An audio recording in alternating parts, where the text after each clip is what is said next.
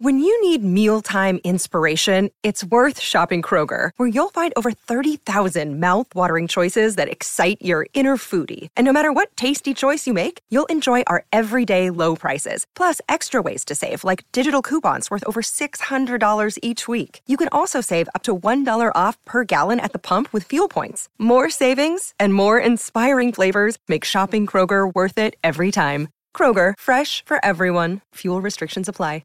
Want to witness the world's biggest football game? Head to iCanWin.com.au, predict Australia's score with a crystal ball, and it could be you and a friend at the FIFA World Cup Qatar 2022 semi-finals, all thanks to McDonald's. Maccas, together and loving it. TNCs apply. G'day, Mike Hussey here, but you can call me Mr. Supercoach. KFC Supercoach BBL is back and there's 25 grand up for grabs. So what are you waiting for? Play today at supercoach.com.au. T's and C's apply. New South Wales authorisation number TP/01005. This is SENZ, your summer breakfast with Ricardo Ball, Mitch McClenaghan, and it is 14 away from 9. And joining us on the blower, man who's part of the Spark Sport commentary team for the test between Bangladesh and the Black Caps, is the hairy Jav himself. G'day, Grant. How you doing, mate? Hey, Ricardo, or Ronaldo Ball, as I should normally call you. And Mitch, how's it going, guys? Yeah, Thanks good. for having me on the show. Yeah, good, Grant. It's actually, we were just saying before, it's nice to have a suit on the show rather than us two in our jandals and our hoodies and our long baggy shirts. So we've got a suit to actually talk some proper cricket. Well, I'm not in a suit at the moment. Normally when I go to the Mount, I stay at my parents' house. So I'm driving their small Toyota Yaris to the ground while speaking to you, and I don't have navigation on. So hopefully I get to the ground all right. It's pretty hard to get lost in the Mount, mate. You'll be okay. You'll be okay, Grant. Hey, what have you made of the deck there at the Mount? I know we're about to start day 3, mate, but it seemed to be a bit of an older looking pitch, maybe not the green seamer we're used to seeing. Yeah, that was the question I was hoping you wouldn't ask me, because I'm actually doing the pitch report this morning for Spark Sports, and I've been running over it in my mind, like, what am I going to talk about? Because it's just flat. Listen, on day 1, I think, Baz summed it up. He sort of said, it's a good toss to lose. And we both looked at it and went, probably not as green as, New Zealand would have wanted it to be. But we lost the toss anyway. And, the bizarre thing was that Bangladesh only played 3 seamers. And we're like, why have they only played 3 seamers? But now it's actually looking like almost a masterstroke, because spin got 5 of our wickets. And when I go there this morning, I'm going to have a little look just to see how the pitch might be wearing a bit, because spin might play a little bit of a part. And then you start asking the question, well, why didn't we play a spinner? And I know the name that will come up a lot today will be Ajaz Patel if our seamers struggle. Yeah, do you think they missed a trick? Like we've talked about this all week, and my opinion was that you give the guy a bit of respect and you take him as part of the squad regardless. Just a part of the fans being able to see him back in New Zealand and celebrate a bit. But on the odd chance that the wicket does turn out like this at the Mount, we know, playing there quite a lot, that it can turn into quite a docile wicket.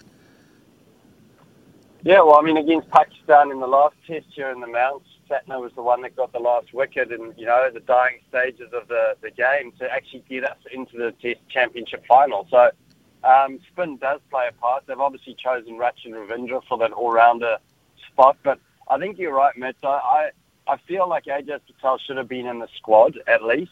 We've been looking at a lot of statistics going into this game, as you do with the commentary, and 95% of the wickets taken in New Zealand over, I think it was the last 5-year period or so, have been from seamers. So, when Gary Stead looks at that, he goes, well, maybe we don't play spin. But then I think when you look at Ajaz Patel, if he plays, then you go at the expense of who? So, it's a little bit of a juggling act. They've put the onus on Rachin Ravindra, and he's obviously going to have to step up on a pitch that's providing a little bit more assistance for spin than it is with seam. So you touched on it. Do you think it was too hard of a question or an answer to answer for Gary Stead on which one of those 4 seamers he would drop if he had to? Because obviously they would have brought Daryl Mitchell in for Rachin to cover another seam position, but just too hard a question for Gary to answer? Yeah, well, I think you're right. I think Daryl Mitchell sort of comes in as that extra seam option, and then it's like, well, one of the big four, who's going to miss out? We saw Wagner miss out in India, and everyone was quite surprised at that.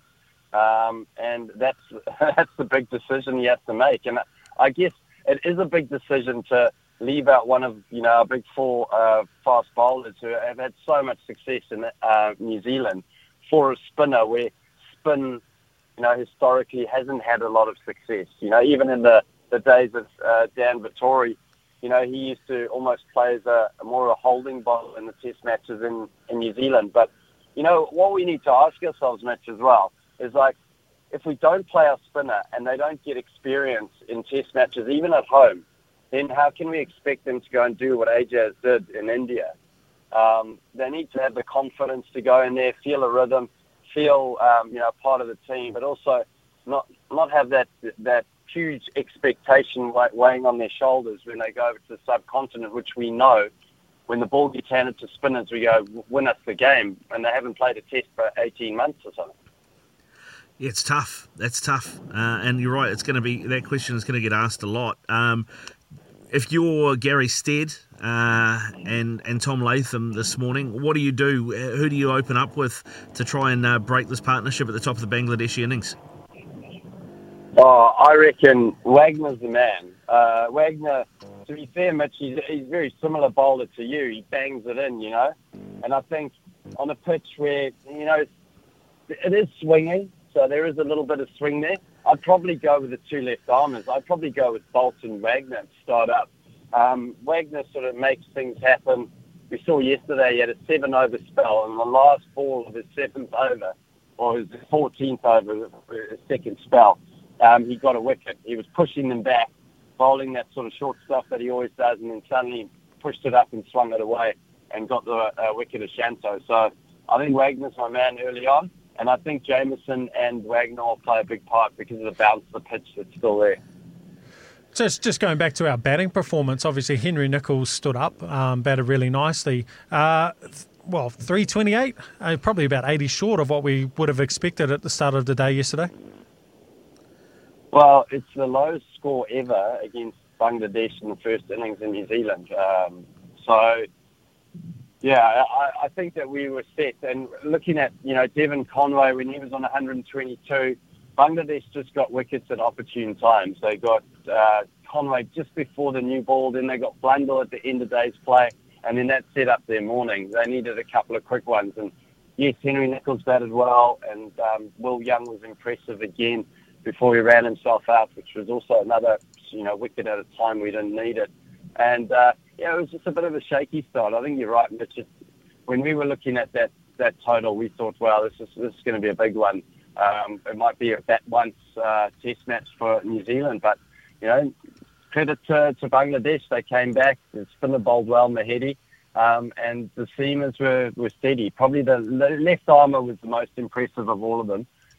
He ran and bowled a tidy line and length, but I think their seamers are going to struggle in the second innings because it's hot here, I'm telling you, in Tauranga at the moment. There's some good heat, and they've only got 3 seamers, so they'll be they'll have heavy legs. Mahedi will be bowling a few overs, that's for sure. There was a little bit of chat yesterday, and I caught the end of it. Mark Richardson not too happy about not being in Brendan McCullum's all-time New Zealand 11. I was just creating a little bit of niggle. So I was hosting the tea show, and I was like, this is brilliant. But I did make a rule early on. I said, you're not allowed to pick yourself in your team, which I was actually quite keen on because I'm sure Rigger would have picked himself. He might have captained as well. Yeah, but no, there is a little... Baz gave a notable mention to Rigger. So hopefully he's not too dark about it today. But I'll have to smooth the edges of that. My team was pretty generic. It was Glenn Turner, Tom Latham, Kane Williamson, Martin Crowe, Ross Taylor, and Baz. Oh yeah. Who was at 7 for you? Who was playing the all-rounder role, Grant? So we only had to pick the top 6 best batters of New Zealand. So that's all we were required to. But I think we might do bowlers today. And I was a little bit salty because I didn't get an honourable mention from Baz, even though I played 5 tests and averaged 10. And what a great day out yesterday as well. The crowd looked awesome, all dressed up. I heard how much chat was there from Baz about Party Bears?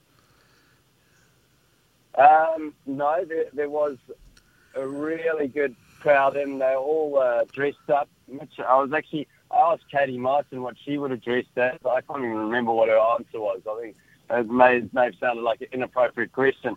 But it was awesome. The dress up, the weather, it's just a real festive mood. And what did you ask? Party best with Baz? There was a few people dressed up, and I heard a little slip on the commentary box who said they look like Party Bears. So I thought, Baz is getting into his NFTs now, and I know you're in that world. Have you sold him on any new NFTs? I'm only on my NBA NFTs. In fact, I was trying to buy some when I was on the Saturday test with McCarty, and he's like, "What are you doing?"